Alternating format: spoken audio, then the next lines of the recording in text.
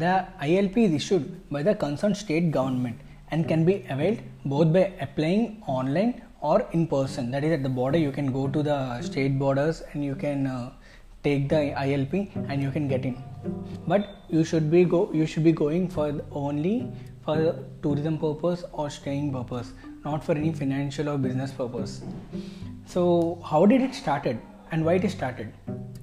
The Inland Permit is an extension of Bengal Eastern Frontier Regulation Act in 1873.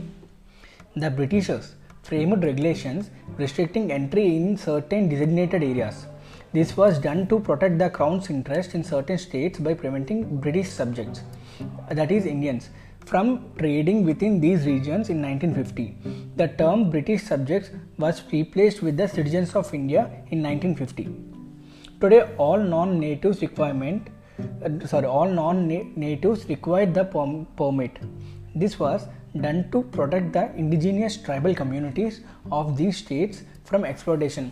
Like, see, if a person with a good money and went to the underdeveloped or undeveloped the tribal location, he might have a chance to exploit them because they are not much educated and not much aware of the documentations, so they can be easily cheated or dominated. In this way, it is important to restrict in that particular places and give a limited autonomy to the people of that region. There is a rules that are set for the foreigners too. An inland permit is only valid for domestic tourists. For foreign tourists, in Manipur there is no permit, and Mizoram also, as well as Nagaland. Whereas in Arunachal Pradesh, tourists need a protected area permit or restricted area permit from the Ministry of Home Affairs, Government of India. And this is enacted under the 6th schedule. What is 6th schedule? Technically, 6th schedule is to protect the tribal population and provides autonomy that is limited to the communities through creation of autonomous development councils that can frame laws on land, public health, agriculture and others. As of now, there are 10 autonomous councils exist in Assam, Meghalaya, Tripura, Mizoram. This special provision is provided under Article number 242 of Clause 2 and Article 275 of Clause 1 of the Constitution. The key provisions are: the government is empowered to organize and reorganize the autonomous districts. If there are different tribes in an autonomous district, the governor can divide the district into several autonomous regions, that is within the district. You have to understand this. The governor can divide the district into several autonomous regions. And the composition should be: each autonomous district has a district council consisting of 30 members, of whom 4 are nominated by the governor and the remaining 26 are elected on the basis of adult franchise. And their term is also of 5 years, and nominated members hold office during the pleasure of the government. Each autonomous region also has a separate regional council. And there are some powers of councils, that the district and regional councils administer the areas under their jurisdiction. They can make laws on certain specified matters like land, forest, canal water, shifting, cultivation, village administration, inheritance of the property, marriage and divorce, social customs and so on. But all such laws require the assent of the governor. Village councils, the district and regional councils within their territorial jurisdictions, can constitute village councils or court for trials of suits and cases between the tribes. They hear appeals from them. The jurisdiction of High Court over these suits and cases is specified by the governor.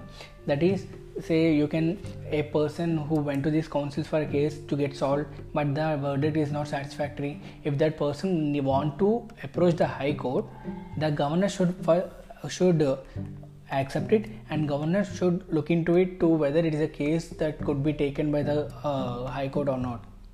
Yeah, this sounds different, but this is the system created under 6th schedule to protect the tribal people and also their rights, especially the most backward tribals. Now let's discuss about some issues related to the 6th schedule. That is, undermining of constitutional principles. That is, the sixth schedule discriminates against the non-tribal residents in various ways and infringes upon their fundamental rights like the right to equality before the law, right against discrimination, and the right to settle anywhere in India.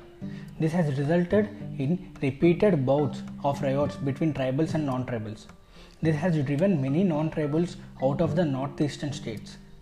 Many non-tribals continue to live in the shadow of violence, making a mockery of the fundamental right to life and personal liberty guaranteed under Article 21 of the Constitution. And also there are multiple centers of power. It had created multiple power centers instead of bringing in a genuine process of autonomy in the region.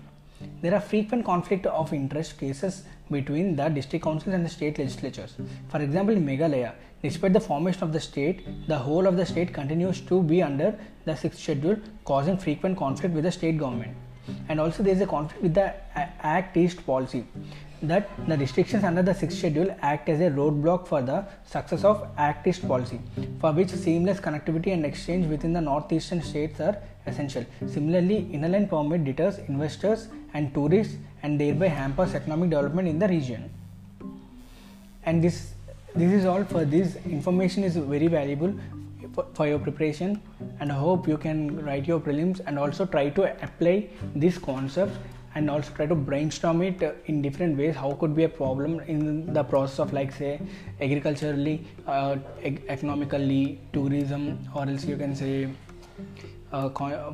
you can divide it right into 360 degrees point of view. Like, you can understand the polity of there, you can understand the culture and also the traditional values, and also the leading produce that is made by the agriculture or the industries whichever may be established at that spot. You have to make all the work on it. For the mains perspective, for the prelims perspective, as far as my episode is enough for you. And also I will upload in perspective of mains in future, but right now we are going with the revision for prelims. I hope you got it. Please like it and share to your friends. I am available across all the platforms, music platforms. Thank you.